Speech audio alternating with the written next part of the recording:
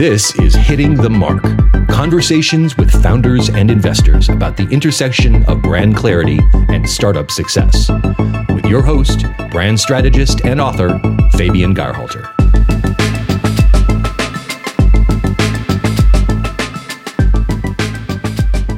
Welcome to Hitting the Mark. We had so many founders on the show lately that it was definitely time to bring in an investor to once again hear from the other side of the table. And not just any investor. Today, we have the pleasure to pick the brain of a man who Inc. magazine described as Pittsburgh's startup whisperer, taking credit for 500 companies, some 10,000 jobs, and $1 billion of investment capital.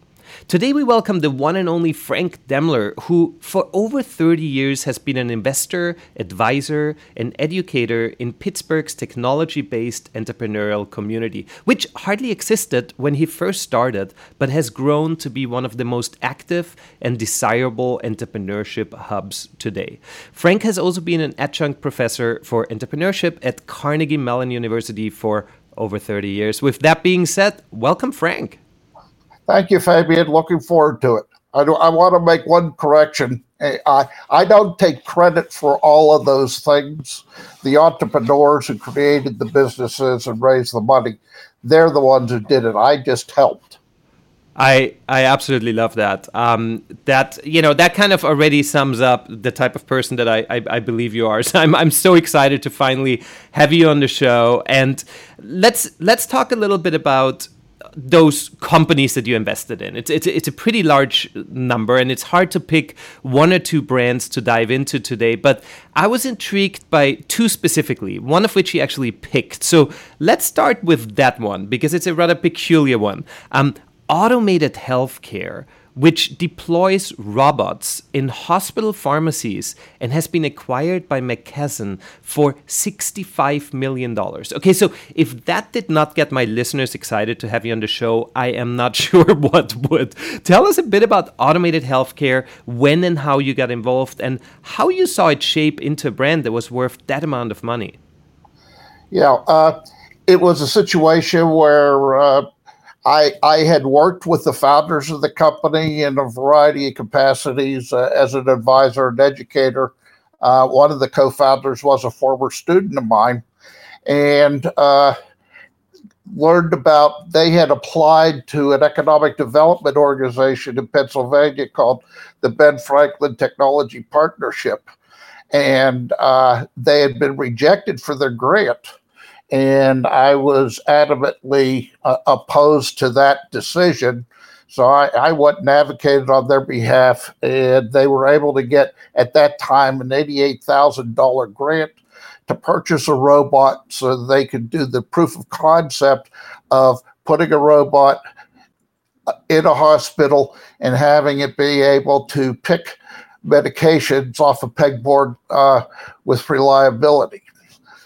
With that introduction and interaction, when it came time for the company to raise money, I was a general partner of the Pittsburgh Seed Fund, and it was just a natural extension of what we've been doing to make the investment in the company and help it move forward. And how do you feel that Automated Healthcare, like what role did branding or like the idea of branding play for Automated Healthcare? Because obviously they're a B2B robotics brand in the healthcare space, so it feels like really far removed, but it seems like it still played a role. Oh, very definitely. I hate to admit it, but the initial investment was in 1990. So I don't know. I don't know if your listeners were even born then, but I think it's okay, Frank, because I said over the last 30 years twice in my intro, so I kind of already gave away that there's a huge amount of knowledge in you. Let's put it that way. So back in 1990, the healthcare system was undergoing major revolutions that continue to this day. And one area of particular concern was that the error rate of medications leaving a hospital pharmacy and being delivered to a patient had an error rate between 1 and 10%, with an average of 1 3/4. Most of those errors were things like 100 milligrams of Tylenol instead of 15 or whatever, but some of them could be fatal. And so this appeared to be a great opportunity for the application of robotic technology, because in fact the process of picking those pills was repetitive and could be programmed in such a way that a robot could do it. And that would replace an army of white frocked young people roaming around the pharmacy doing hand picking, which was the way it was done back there. So by saying automated healthcare, it positioned the company as one that was using advanced technology. It was resonating in an industry that was only beginning to appreciate that there were technologies that ultimately could be adopted by hospitals to improve patient care and improve financial performance. So it was really branding a new segment, like disrupting with a new definition of what a business can do within the healthcare space. Exactly.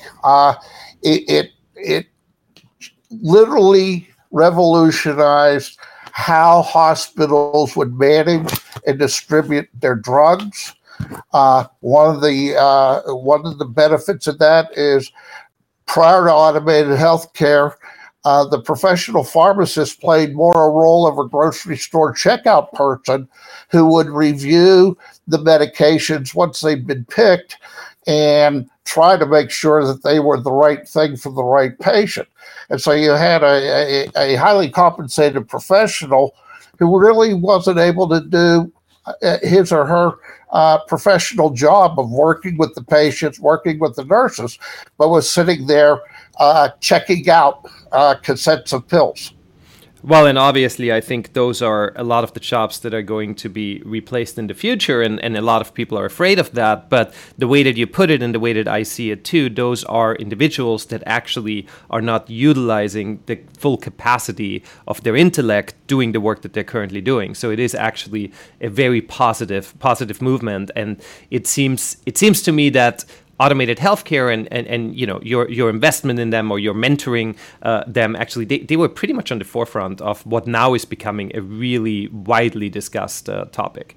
Let's move over to another brand that you helped shape over the years, ModCloth, which is a vintage-inspired clothing brand for young women. And they had quite a great founding story. Tell us how you got involved with them, and at what stage of the company's foundation did you step in? Were they students of yours? Yes. Well, the male was a student, and I have to correct what I sent you. The Koger is the last name. So Susan and Eric Koger are the founders of ModCloth. They had been high school sweethearts. They came to Carnegie Mellon University as students and got married somewhere along the line. And the thing was that Susan loved vintage clothing, so that whenever she and Eric were going to different towns, her first stop would be into the consignment stores and other sources of used or historical garments. And she would buy probably a lot of stuff from those places. And it got to the point where their apartment was overflowing with her vintage clothing, and obviously she can't wear it all that often. And so ultimately they came up with the idea of let's sell Susan's purchases over the internet. And this is back in 2004, I believe. And so at that time, the internet stores were beginning to emerge on the internet. And so Eric, who was a joint computer science and business major, designed the website and got them up and going. And lo and behold, the reaction to Susan's inventory was very positive, very strong. And so Susan came up with the concept of finding young designers who designed with vintage-inspired concepts applied. And so she would, they borrowed, I believe, on the order of $50,000 from an uncle, like in October of 2004, so they could buy some inventory and get the designs made. And again, lo and behold, the designs are being gobbled up as soon as they hit the website. And they actually use that to their advantage during the very earliest stages, in that because cash was tight, she would order whatever clothing she could based upon financial ability, put it on the site, and typically within 1 to 3 hours, the inventory would sell out. That then caused the fans of the site to log in multiple times a day in order to not miss a new item coming on. And so that was probably one of the first social marketing tactics that I had seen that had been successful. That success got them into low six-digit sales, slightly more than $100,000, which wasn't chump change at that time either. Right. But by the same token, because of the customer adoption and because of the brand that they had created and branded Susan Koger as a thought leader, or probably today would be called an influencer, she and the designs and the product line all became a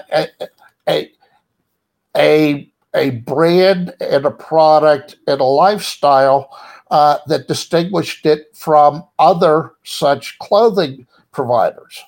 And that got the attention of a number of very high-profile angel investors, Jeff Fleur from StubHub, Mike Maples, Josh Koppelman, among others. And so they put in a super angel round, I guess it would be called. And that's what allowed the company to transition from a two-person selling out of their apartment into a company. That success then led to institutional investors. And over time, the brand grew from zero to over $150 million of annual revenues. And ultimately, it was acquired by Jet.com, which itself had been acquired by Walmart, because Walmart wanted to create some branded strategies rather than being viewed as a commodity / low price, cheap provider. And so that was sort of the cycle of the business. It still exists as an independent brand. You can find it on the internet. But that's sort of the history. What a fascinating story. I mean, so there's a woman in college and she buys too much vintage clothing, and at some point the boyfriend says, look, let's start selling that, and instead of using eBay, let me just create a website where we can sell your stuff. And that went from an $18,000 in income to $15 million in income in only 4 years. And I mean, those stories are amazing. And today, if you go to the ModCloth website, it has Halsey and Aquafina as models, and and obviously it was just acquired by Walmart at the same time that I guess Bonobos was acquired by Walmart. So obviously to boost the Walmart brand for a younger audience. But it's such a success story, and I believe that one of the big pieces to that brand success, and you hinted at it within your story about the brand, is crowdsourcing, because ModCloth actually became the first retailer I read to supplement an existing business model with crowdsourcing efforts. So as you mentioned, Susan started that I guess she called it the Be the Buyer program, where she would gather designs, post them on the site, soliciting customers to vote for which design to produce, which then of course created a huge buzz and made the customer feel like they had a voice. But in turn, they pretty much pre-sold products almost instantaneously. And I guess that genius move in crowdsourcing actually must have come out of a complete necessity at the time for her, because she just had to do it this way in order to sustain. Yeah, I mean, she did exactly as you said. They didn't have the cash flow that they could afford to invest in inventory and hope somebody bought it. So she was able to basically create what were ultimately auctions of, here are 5 designs that we've identified. Which one would you buy among the users? And they would vote. And lo and behold, whoever won, that one would be purchased, and the buyers were already predetermined, and so right. They would sell out pretty quickly.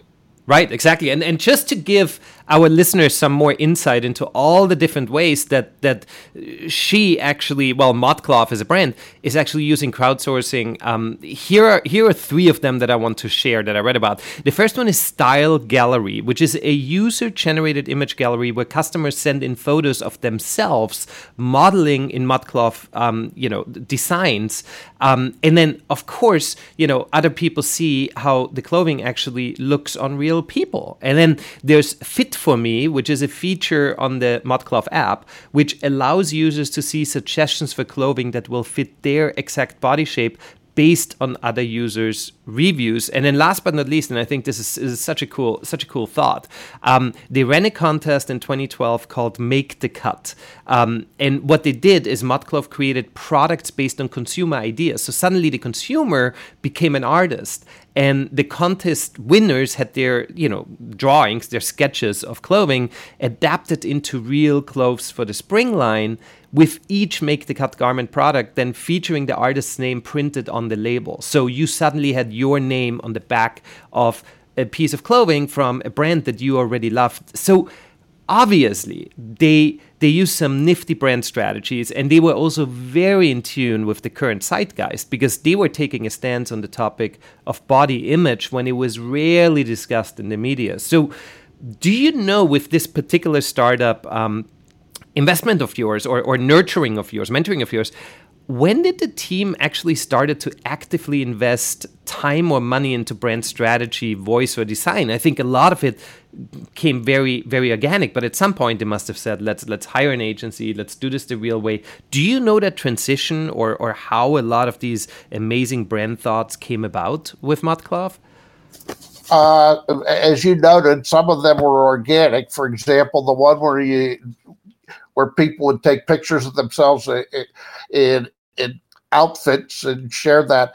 They'd also created a discussion board where people would be able to explain that they're using a dress from one source, and a blouse from another, and a scarf from another, and a pair of shoes. And then people would talk about, hey, have you tried such and such? So it was really part and parcel of the company. Once we had the Super Angels on board, who did have consumer marketing backgrounds, they were able to help us in terms of identifying the right agencies. So that would have been, 2 to 3 years into the company, but 12 to 18 months after getting the Super Angel investment, that they were able to do a full professional shift into the crowdsourcing and customer engagement. When do you advise your companies typically to invest in branding? And does it vary by startup focus? Does it vary by B2B, B2C, tech, apps, etc.? As an investor, what I want to do is mitigate risk. Right. And so for certainly with any B2C company, creating a brand that customers will resonate with is an essential part of that process. And if the company's vision, theme, culture, and brand aren't all aligned, you end up with dissonance and very poor customer pickup. So it really is essential that you put all of those things together on a branded basis in order to capture the customers. So absolutely, with B2C companies, it sounds like you push them towards turning into that brand rather sooner than later. And with B2B companies, you must probably take a little bit of a stance back. Yeah, and I mean, for example, Automated Healthcare made great use of its brand, but the other technique that the founders did was among their first 10 customers were 4 of the past 5 presidents of the American Hospital Pharmacy Association. So not only did the brand get established, but it got established and linked to thought leaders within their industry. So you have everything sort of working in sync, reinforcing each bit. Absolutely. How much of your time do you spend mentoring? It seems like you pretty much dedicated yourself to helping entrepreneurs thrive. And often people hear the word investor and they immediately conjure up a stereotype, which is not always positive, right? But it can, in fact, be a very nurturing and extremely satisfying line of work. Yeah, absolutely. I mean, I've been doing this since 1984, and every day is a new challenge with the opportunity to learn new technologies, to meet people who have dreams and aspirations, and to be able to help those people go from being a wannabe entrepreneur to an entrepreneur. And so, yeah, I spend my time very much on the early stage. Well over half of my time is more in the nurturing and working with the companies. And then when they get to a certain scale, either the investment mechanism that I've got, where I will help them determine what investors might be appropriate to help them at what time. Oh, for sure. Yeah. And I mean, you've been doing this since 1984. What is a big piece of brand advice that you can share with our founders as a takeaway from this podcast session? Well, today, the thought is customer discovery is the bellwether of being an entrepreneur. And unlike when I first started this business, where it might cost $500,000 to develop a software product, in today's world, it's $25,000 or $50,000. So you actually do have the ability to go to customers and get their direct feedback on what it is you're trying to do. And as you do that, you listen to what your customers tell you, and quite often you'll find out that the business you thought you're in isn't that at all, but what you're providing to the customers has a different value.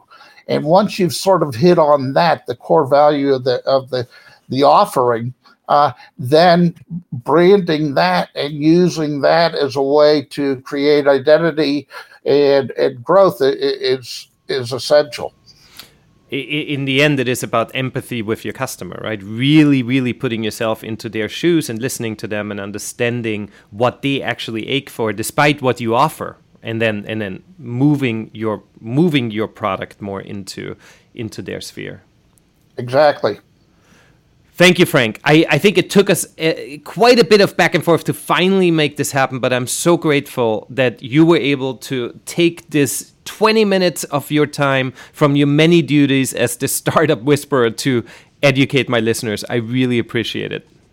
Happy to do it, Fabian. Feel free to call me in the future if you'd like.